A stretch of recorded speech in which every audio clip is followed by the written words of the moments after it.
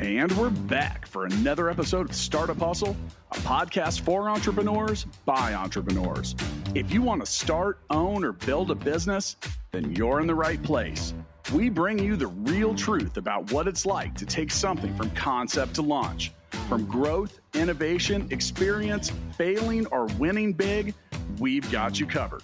So let's get down to business with another episode of Startup Hustle, brought to you by Fullscale.io.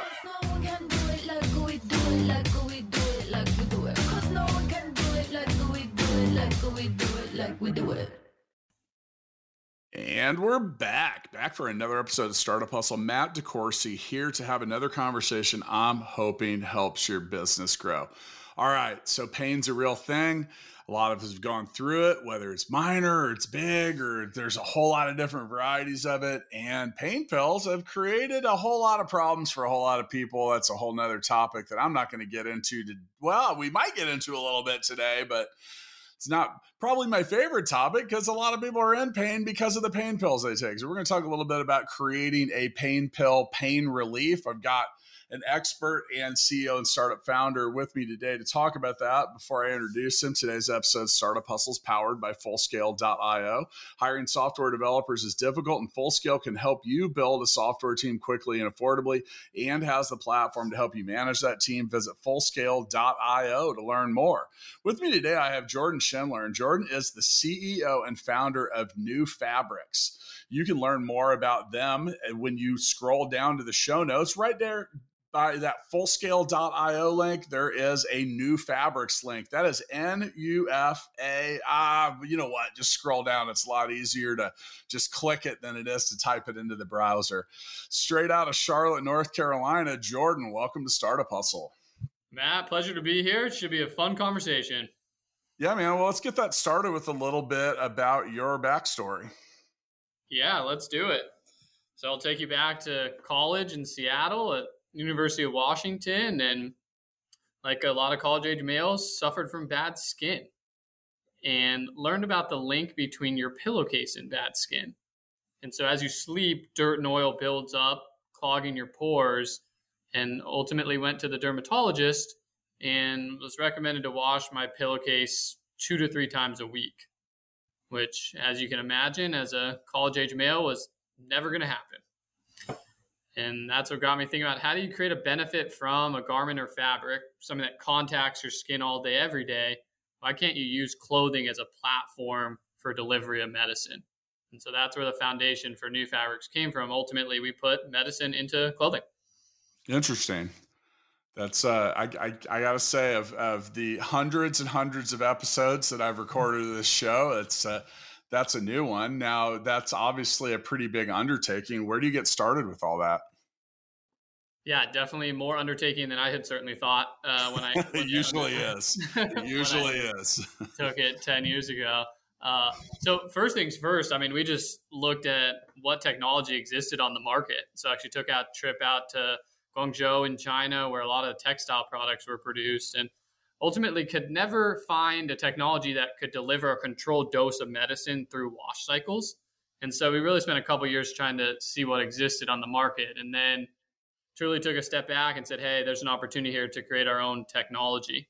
And so what we've created is a technology that allows us to deliver a controlled dose of medicine, so vitamins, supplements, medications, through your clothing. And that's effective through numerous wash cycles. So as you alluded to, it might be a pain reliever, a topical analgesic in a sock, a t-shirt, a back brace. But it might also be melatonin in a pillowcase to help you fall asleep at night, or antifungal for an athlete's foot sock. And ultimately what we're solving for is patient compliance. We're all busy, forget to take pills or use creams or patches. It's sticky, it's messy, it's gooey, but we all get dressed, right? Clothing contacts our skin all day, every day. It's the perfect platform for simplifying health and wellness outcomes. And that's this healthware category that we've pioneered. So you guys have the restricted trademark on healthware for all one word. Now, so man, this seems like, Jordan, this feels like really, I get the idea of administering meds through fabric, but I'm not going to pretend to be Bill Nye the science guy here, right? But I do know that a lot of I know what a half-life is. There you go. There you go. Yeah, that's about as far as I'm gonna delve into this. But I know that a lot of different medicines, drugs, whatever it is, have these different half-lives, and some of them are water soluble and some aren't. And like, I mean, God, this seems like one of those things where you're like, oh, sure, we could probably administer it. And like you mentioned 10 years ago, it was a much bigger undertaking. I mean, do you start with like one thing? Do you start with like the simplest thing? Like you mentioned melatonin, like I give it to my kids so they're not hyper at 11 p.m. when I'm still trying to get them to go to bed. I have a hard enough time administering that in like something that tastes like candy, but like, what's the starting point with this, and how do you even go about like testing it? Yeah, I mean, I think that's a great question. And we look at what is the low-hanging fruit, right? Where is patient compliance super low? It's things like acne, eczema, psoriasis, athlete's foot, where you have to take something, reapply it multiple times a day. It's sticky, it's messy, right? And ultimately where we start is what's the lowest hanging fruit? Things that are inherently safe, where patient compliance is very low. And so we actually started with a pillowcase application. So to solve my personal need, why can't you put a tea tree oil or lavender in a pillowcase? And then we went from there to pain relief. Everyone suffers from pain. Why can't you put pain meds in a sock? And that's really been our biggest entry into the marketplace, and started at Walmart. I mean, Walmart was literally our first commercial customer nationwide. And so it's been an interesting evolution, but as you alluded to, right, it's hard to put medicine with all the complexities there of consistent release, safety, consumer acceptance, but then you have to marry that with all the textile side. It has to be comfortable, it has to stretch, it has to wick away moisture, it has to be machine washable. And this intersection has taken a lot of time, and we've really had to rethink this entire supply chain to actually manufacture healthcare products. So, yeah, I've seen things like, and I don't know if this is within what you do, like I've got, all right. So as I've gotten old, I've learned that, okay, I hurt myself getting out of bed earlier this year, welcome to aging. And I've tried some different things because I've had like little joint. So I'm a big guy, right? I'm 6'4", I weigh 250 pounds. And over time that puts a lot of stress and pressure on your joints and your body. And I've tried like I had elbow tendonitis a few years ago. I got like an arm sleeve that had copper in it. Yeah. Of all weird things, and it actually worked. It helped, and I mean, is that different than what you guys are doing? Because that's just like a material and certain things. Like I don't know, it definitely helped. It was weird. Yeah, and compression certainly helps, right, in terms of creating the circulation. But so think about that copper. Well, the regular compression ones didn't fix it, because I had tried that, and someone actually suggested like the copper. It was like had like I don't know, dude. It was like infused in the actual material. There's something about the maybe, I don't know, maybe it was just better compression. Yeah, I mean, so think about that, right, as like an outward facing benefit where there's an antimicrobial, there's a circulation component, but you don't actually want a dose of copper delivered to the body. Right, it would be toxic. The same as way if you ate a penny. Right, in our case, think about this as a delivery system. So ultimately, I can tell you exactly how many milligrams are delivered every hour as you're wearing the garment, and deliver the same dose as Icy Hot or BioFreeze or whatever topical product it is. And that's really what sets us apart. Is we are a more convenient way to get medicine versus, let's say, a topical additive to an apparel garment. And that's really where we play, right? It's this intersection between a Nike sock with Icy Hot, a Lululemon garment with Olay moisturizer, and we are that delivery vehicle. And that's where we spend a lot of our time, right? And someone like a big apparel company is looking for differentiation. They'd love to sell into a pharmacy. And someone like a big pharmaceutical brand would love to sell into sporting goods. And there's multi-billion dollars of opportunity at that intersection. And that's where we tend to play in terms of our partnership approach. What category is New Fabrics in? It depends on which investor. Does it depend on who you ask on what day? Well, yeah. I mean, so we cross sort of pharmaceuticals, biotech, apparel, drug delivery. But I think of us as the intersection of pharmaceuticals and apparel. Yeah. It's that new healthcare category between those. Well, I'm asking that because I'm looking at my notes and it says that in 2021 you guys raised $10 million in the Series A from 11 different investors, and I know that well we talk so much on this show about raising capital, and for some categories it's difficult, and we just went through this, and by the time this comes out, we will have hopefully all moved past the pain and trauma of Silicon Valley Bank's failure and all that other stuff. But I know that like the world of venture capital can be very difficult to navigate for a lot of different types. And, over this last realistically 20 years, the enterprise software component has dominated so much of that investment. And I just know that I say that because I'm actually the founder and CEO of Fullscale. And, we were a tech services company, and then we were tech enabled services. All of a sudden we have a software platform and everyone wants to invest in us. But before that, no one would even talk to us. Like how tricky was that to navigate? Yeah, and I'd love to hear about some of your experience as well on the capital raise side. I'm sure you've got some more stories there. I never raised any. Oh, okay. We self-funded everything, and a lot of that's because there is this kind of this frustration that can come with some of that, because much like business owners always complain about banks because they're like, when I needed a loan, no one would give me one, and when I don't need one, everyone will give me one. Well, it's the same thing with raising capital. And don't get me started on Silicon Valley Bank. We did all of our banking there, so that was. Oh, I'm sorry. Yeah, hopefully you got that resolved well enough. All's well that ends well there, but not without a little bit of heartburn. So I think you're spot on, right? I mean, so we've raised from a wide variety of sources. I grew up on the West Coast, and so that's where we tended to raise most of our capital. So started with early friends and family. We actually got some grant capital out of Department of Defense. There's some interesting military applications here in terms of let's say a soldier hiking 40 or 50 miles a day, doesn't want to carry extra weight or extra medicine, and certainly not going to stop in the middle of a battlefield and rub a cream on their foot. So that's a pain reliever in a uniform, stimulant to keep soldiers awake, what have you. And live the sort of ramen startup diet for a couple years in college of do whatever you can. And then ultimately moved out to the Carolinas to be in the heart of textiles, advanced materials. Most U.S. made garments are made here in the Carolinas. And then we were fortunate to find people that really connected with the business more than anything else. I think textiles is another one of those categories where people are like, I'm not investing in textiles. We still make textiles in the U.S. Like that's the comment that we get, right? And I think we were fortunate that we were able to pivot that a little bit. No, we're a biotech company. No, we do drug delivery. And so you have Research Triangle Park, RTP here.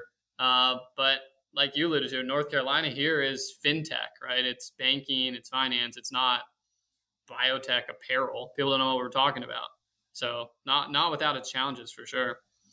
Yeah. So what were some of the common, I mean, did you hear that? Like, we don't do textile companies. Was that just like, I mean, I find that it's amazing. Nothing will expose you to the candor of humans more than pitch meetings. On many days, I'm not sure what, even here in Kansas City, where people are known as quote Midwest nice, it can still be pretty brutal. Oh yeah. I mean, I think it's the gamut, right? We don't do textiles. We don't do platform technologies, not enough revenue, burning too much cash. We don't understand the hybrid retail versus partnership model. I mean, I think there's so many use cases there where we didn't neatly fit into a box, right? I don't know if this should go to my apparel, smart materials guy, or if this should go to my biotech guy. I mean, I think at the end of the day, that's what's going to make us successful, is because we're creating this new category, which venture harps on, right? They love new ideas, new categories, but then they see us and they see other innovative companies. Oh, no, that's a little too far outside of the box, right? We don't really know where to put that. I think some of it's unintentional, but every company has a model for evaluating deals. And if they don't know which partner to put it on, it doesn't really go anywhere.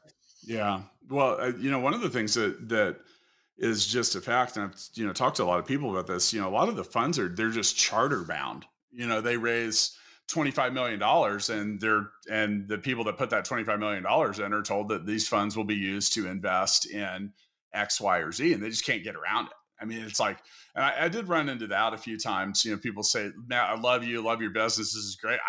We can't write a check. We're not allowed to. So what are you going to do?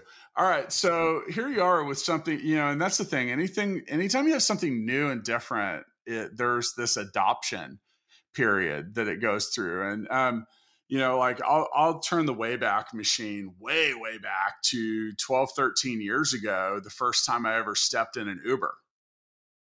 You know, I was like, oh, this is interesting. And there was like this whole adoption process that went through before it kind of became the norm. I've even invented a word when it comes to companies that are trying to push this. I use the word democation. You need to demonstrate and educate what it is that you've built along the way. Like how much of that and like just general, because I mean, honestly, if I was sitting there going, oh man, I need to get, you know, you mentioned BioFreeze or Icy Hot or something. I don't ever think, oh man, there's a sleeve or a shirt or something that would put that in. What are you guys doing to overcome that or work around it or just make it faster? For sure. And I love that example, right? That Uber example. And one of my favorite books is Play Bigger, right? About category creation. And I think you hit the nail on the head, right? Like you didn't know you had a problem with taxis until Uber told you. Right. But would you invest in a cab company right now? Because I wouldn't. No, definitely not unless I knew that they were hooked into Uber. Yeah, exactly right. And I think we have something similar there, right? No one, to your point, is going to the store looking for drug-infused garments because they don't know it exists, right? When they try it, they choose it every time because it's a much better solution, right? If you think about twisting my ankle, I'm going to go to the store. I'm probably going to buy a brace and a tube of pain cream and use the two things in parallel. And that's what the retail buyer at Walmart said, right? In 2 minutes, he goes, I get it. There's this huge correlation between people buying braces and pain creams. You put the two together, it makes perfect sense.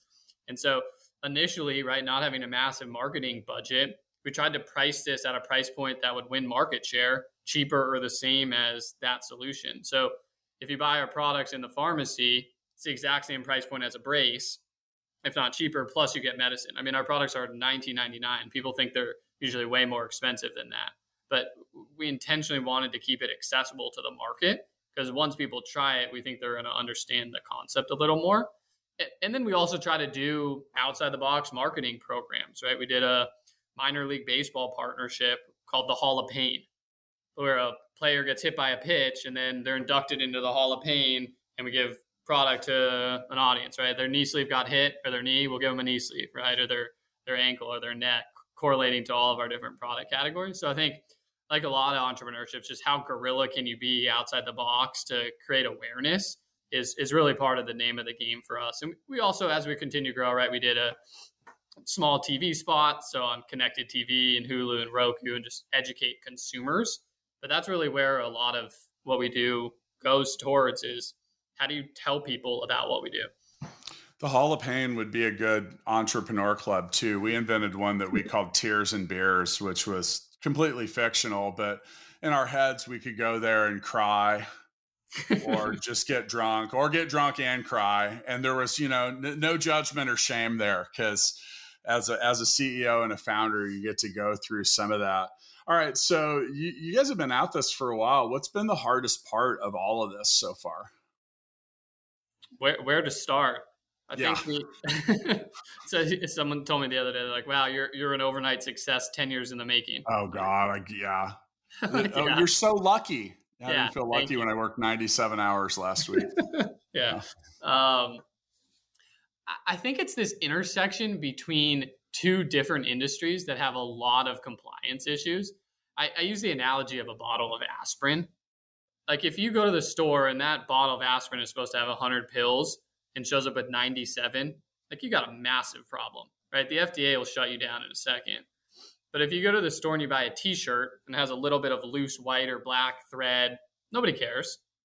And it's really that intersection of supply chain manufacturing that we've had to rethink entirely. How do you actually make a garment, put medicine in it, and have that compliance all the way through the process? And so all of our products are registered with the FDA. You actually see the drug facts label on the back of them. But traditional textiles is not set up for that. And so we've spent a lot of time here in North Carolina. Actually, that's where I'm sitting today, right at one of our manufacturers, how do you actually manufacture products and do it consistently? And like, so all of our products have expiration dates and shelf life, and you could actually track it back to which machine it came from, which lot number, all the things you have to do with drugs, but you do not have to do with apparel.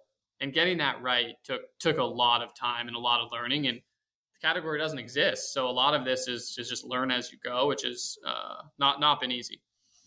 Yeah, you talk about the expertise needed to do a whole lot of stuff. And with that, I want to remind people that finding expert software developers doesn't have to be difficult, especially when you visit Fullscale.io, where you can build a software team quickly and affordably. Use the Fullscale platform to define your technical needs and see what available developers, testers, and leaders are ready to join your team. Visit Fullscale.io to learn more. There is a link for that in the show notes, as well as a link for New Fabrics. Go check it out. You guys got a great site. There's a lot of stuff on there. I noticed you smiling there. You saw what I did with that ad read. And I love the plug in the intersection. I was about to go into the New Fabrics intersection. Next time you get hurt, next time you get dressed in the morning, think about what medicine you want in your clothing. Yeah, that's an interesting thing. Like I said, I'm not gonna pretend to be an expert on any of this stuff because I don't have any background other than buying shoes and clothing, which I'm good at that part. I don't have a whole lot of expertise at this, including like the FDA process. And is that something you have to go through as well? Do you have to get approval on everything that administers all of it? And what does that look like if yes? Yeah, so all of our products are registered with the FDA. Our head of regulatory actually came out of the prescription drug industry working on hydrocodone tablets. I mean, it's that level of rigor. So all of our drug products are under the monograph for topical analgesia. And as you see, right, similar to BioFreeze or Icy Hot, you actually have the warning label, drug facts label, NDC code on the back of all the products. So it's definitely been an evolution and a learning, and you got to hire that expertise, right? I'm not a regulatory guy.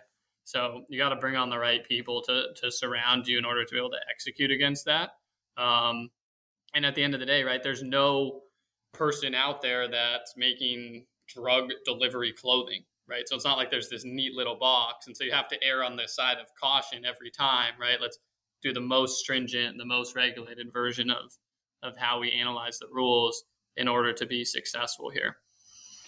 You know, we've mentioned a couple of things. You mentioned the BioFreeze, Icy Hot, or the baseball, like as partnerships and that form of like distribution. And I mean, that's got to be, I'm assuming that's probably a pretty big part of what you guys have planned in the future. Oh, for sure. That's where we're headed, right? We are a platform technology. So like Gore-Tex or Intel inside. So big pharmaceutical companies come to us and they say, hey, we'd like to deliver XYZ Lamisil, right? Or Tiger Balm in a garment. And for them, it's just incremental market share, right? They've already developed the drug. Now, if they can sell it in the brace category of the store or in a Dick's Sporting Goods, it's additional incremental revenue. And so then you have a New Fabrics garment powered by XYZ drug, right? And on the flip side, you also have the apparel side. So all of apparel is looking for differentiation in the market. Most of these garments are made on very similar knitting machines, right? And they're all looking for different form factors, recovery, sleep, antifungal, right? What's next? And we can offer that, right? As a drug delivery system. So we are not taking or inventing new drugs. We're just taking known therapeutic ingredients and delivering them more conveniently through a garment form factor.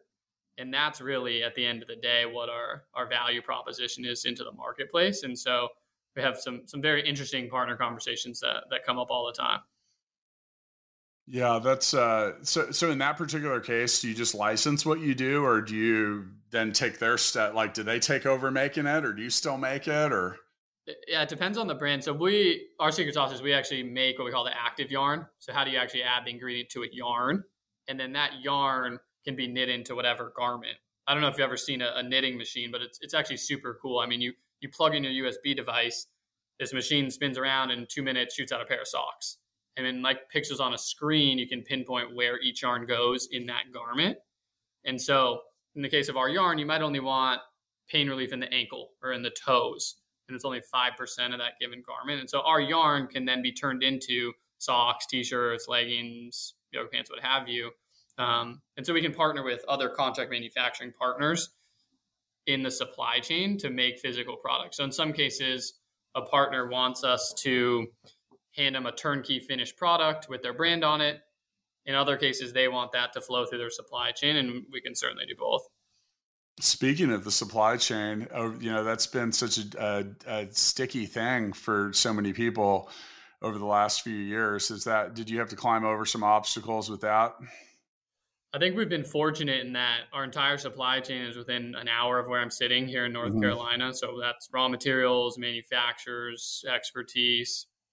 And we've actually won a lot of market share because of that, where a lot of these braces are coming from overseas.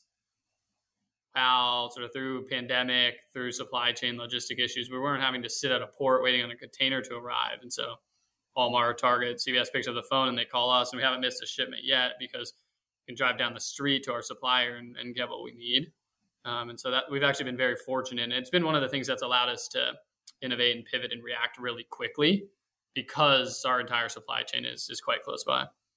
Yeah, for those of you listening that didn't know, I spent several years in North Carolina, Wilmington to be exact, which is not particularly close to Charlotte. Close enough. It's in the same state. North Carolina is huge. People don't realize how big that state is, man. It's got beaches, it's got oceans, it's got mountains, it's got a lot of cotton and tobacco fields, and that's where that textile history comes from. It's I mentioned the tobacco side of it, and then also you've got I would imagine it's probably not a bad thing for you because they call it the research triangle. Is that it? That's what Duke. Yeah, you have Duke, you have UNC, and then you have NC State, which is actually the top textile school in the country. Right. And that's like a little triangle that's in, those are all within a couple hours of each other. And, within probably half an hour. Super close. And so has that played in well to what you guys are doing? Oh, absolutely. Right. There's capital resource, there's employee know-how resource, there's access to equipment. We do a lot of work with all three of those facilities in terms of testing, validation, new ideas. It's all been very beneficial. Yeah, so here in Kansas City, one of the things, so we've got the animal health corridor, which is, dude, we're in Kansas, man. There's, and hey, look, there's cows and livestock everywhere, but there's a whole lot of it out here. And there's just, one thing I've learned with this show, because, whether we're doing a city's top startups or just kind of general episodes like this, that, there really is a level of expertise and things that gravitate to different cities. And that, so we have a lot of ag tech. There's a lot of supply chain stuff because being right in the middle of the country is a good place to distribute things from. So, we run it, there's a lot of stuff like that. And then there's also a lot of vehicle tech here. And some of that was actually started by my co-hosts on the show, my business partner at Full Scale, because he's the founder of a company called Vin Solutions, which is purchased by Auto Trader and does a lot of, and, all these things spring out. Those things have babies, and it's amazing the culture that comes in. So, for those of you that are thinking about starting a business or launching something or maybe wondering if you're in the right place for what you're currently doing, there is these pockets of stuff that go on there. What else is North Carolina doing? I know. Yeah.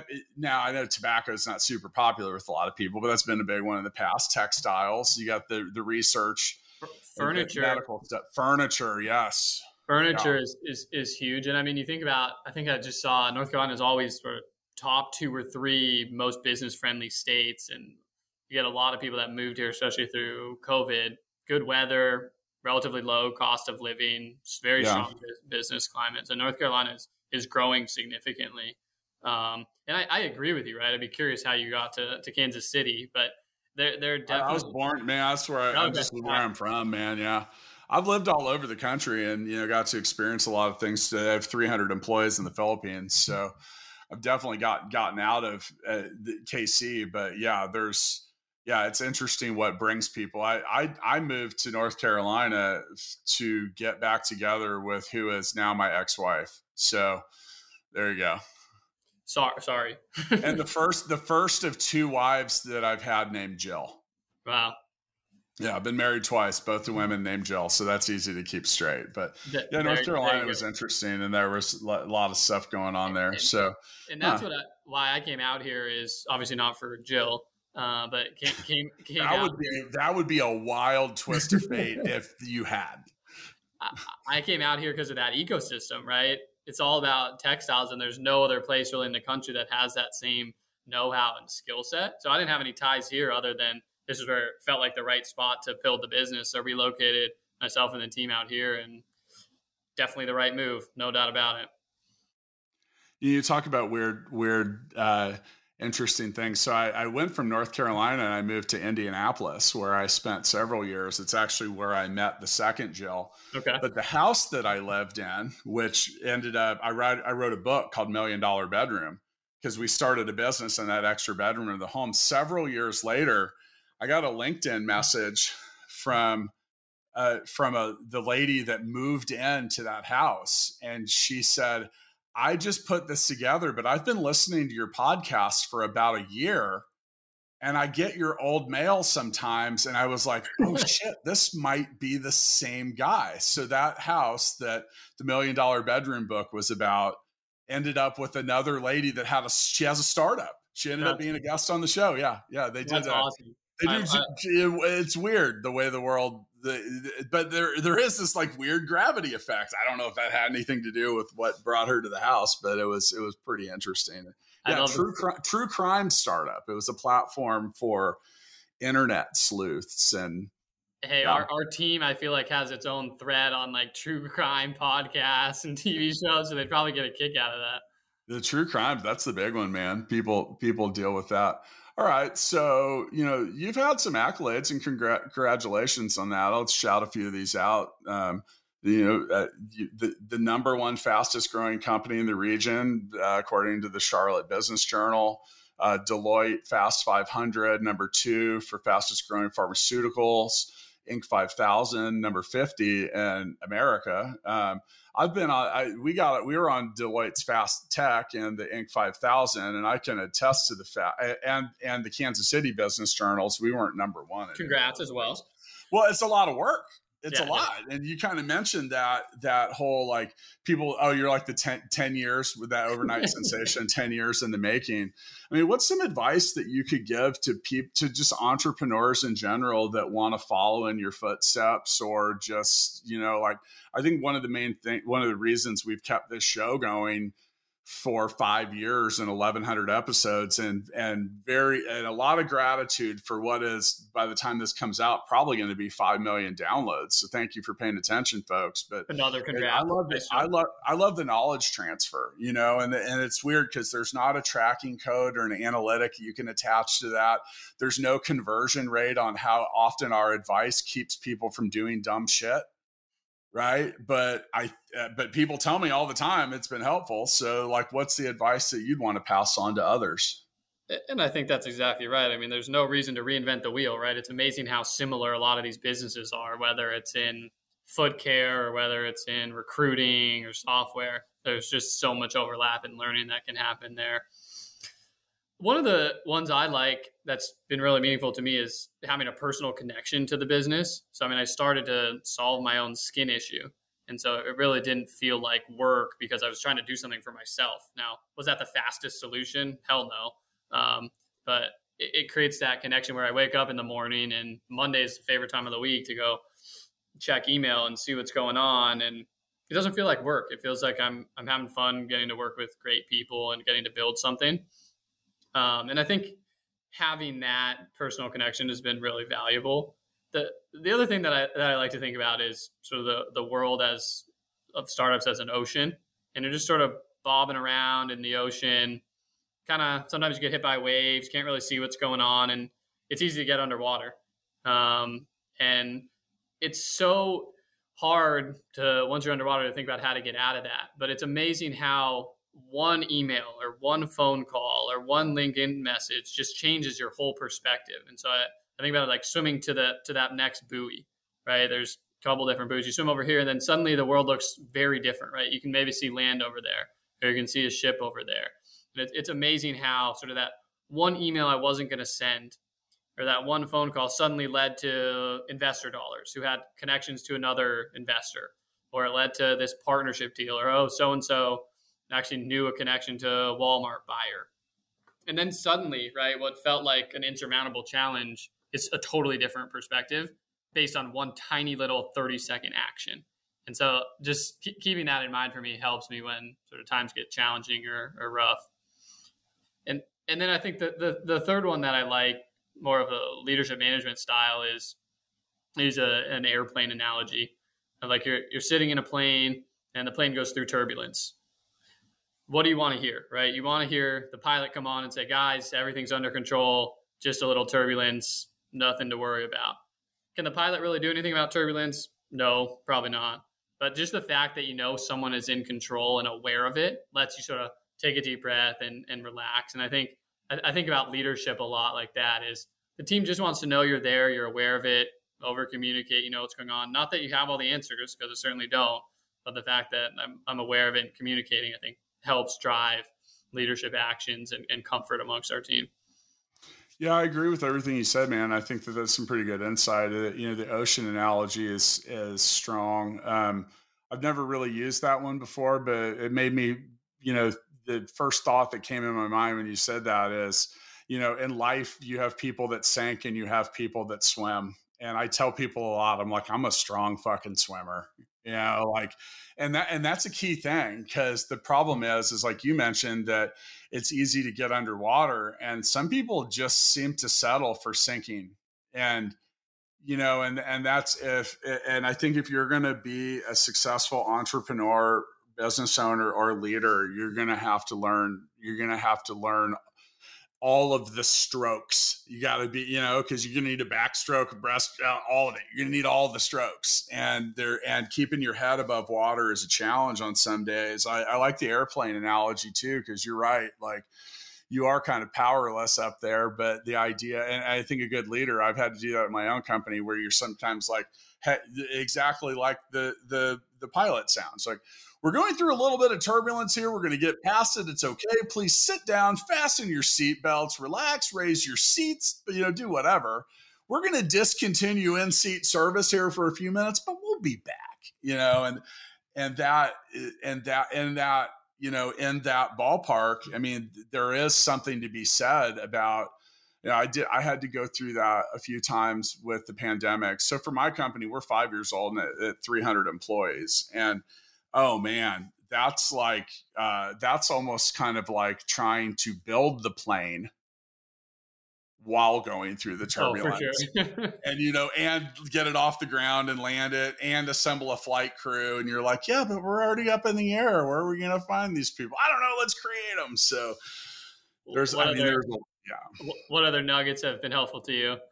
I people that know me will talk about Mattisms, and like I kind of just spit them out randomly. I think overall that the key ingredient. So, when we, as we kind of, arrive at the end of this show here, I kind of got a couple wrap up statements. You mentioned, you solved a problem that existed in and around your life, and with that developed some passion for solving that problem. And I think that a key ingredient, so I'm sure you get this a lot because you've been a successful CEO and founder. So people, hey, I want to run an idea by you. I'm thinking about doing this. I'm thinking about doing that.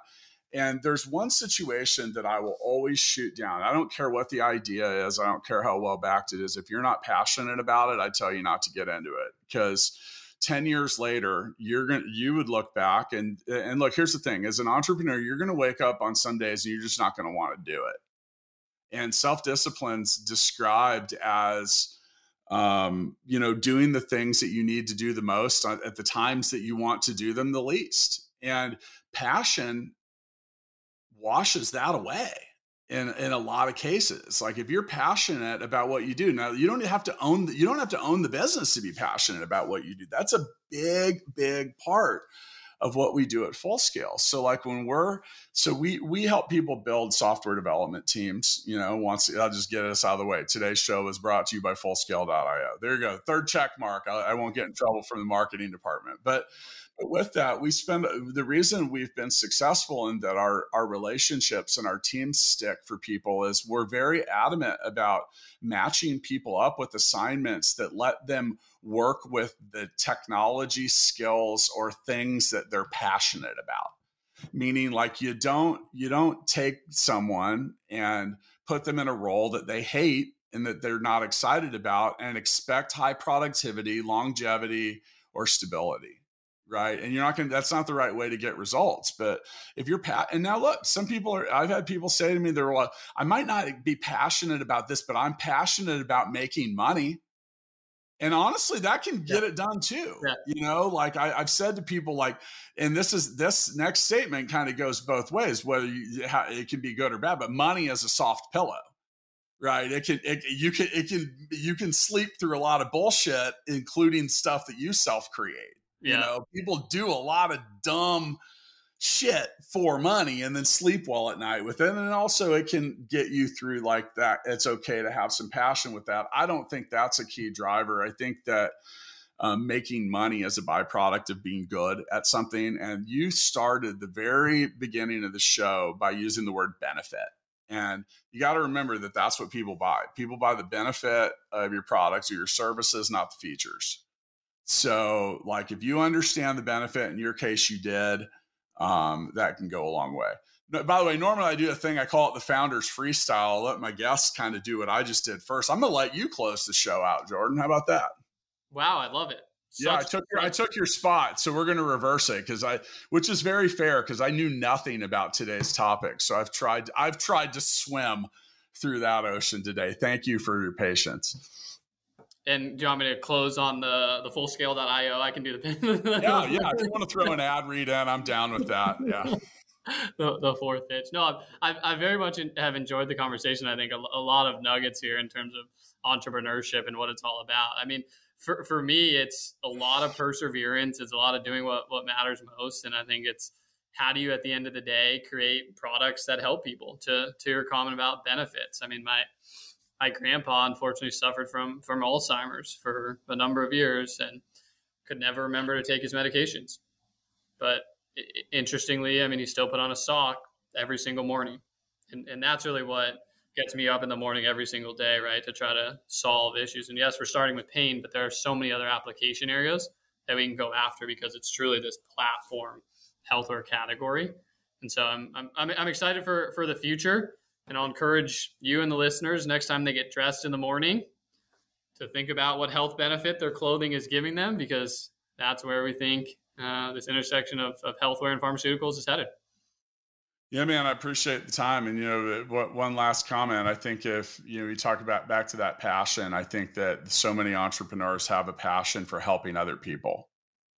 And I see that as a huge driver. I see a lot of people getting to the finish line that they envision at it around their business or their cause because they like helping other people. That's one of the things at Full Scale that is the most redeeming thing, is working with all these other tech companies and entrepreneurs. Because, the problem we solve is there aren't enough software developers in the US. Like there's like 300,000 open programmer jobs at any given time.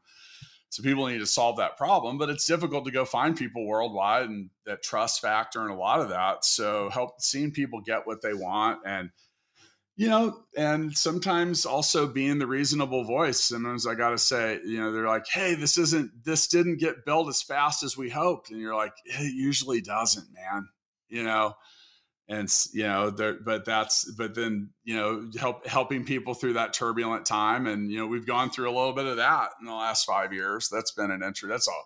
I have to do a whole series on that. Oh, I bet. And to that point, right, if I always love talking to fellow entrepreneurs, especially those trying to get into textiles or biotech, if I can be a resource at all, feel free to connect with me just at Jordan Schindler on LinkedIn. And if you want to check out our products, you can find new fabrics at Target, Walmart, CVS, Walgreens, and the pharmacy. Yeah, I like it, man. Keep up the good work. I'm going to check back in on you down the road. Look forward to it. Startup Hustle is brought to you by Fullscale.io, helping you build a software team quickly and affordably. Make sure you reach down and hit that subscribe button, then come find us on Instagram. See you next time.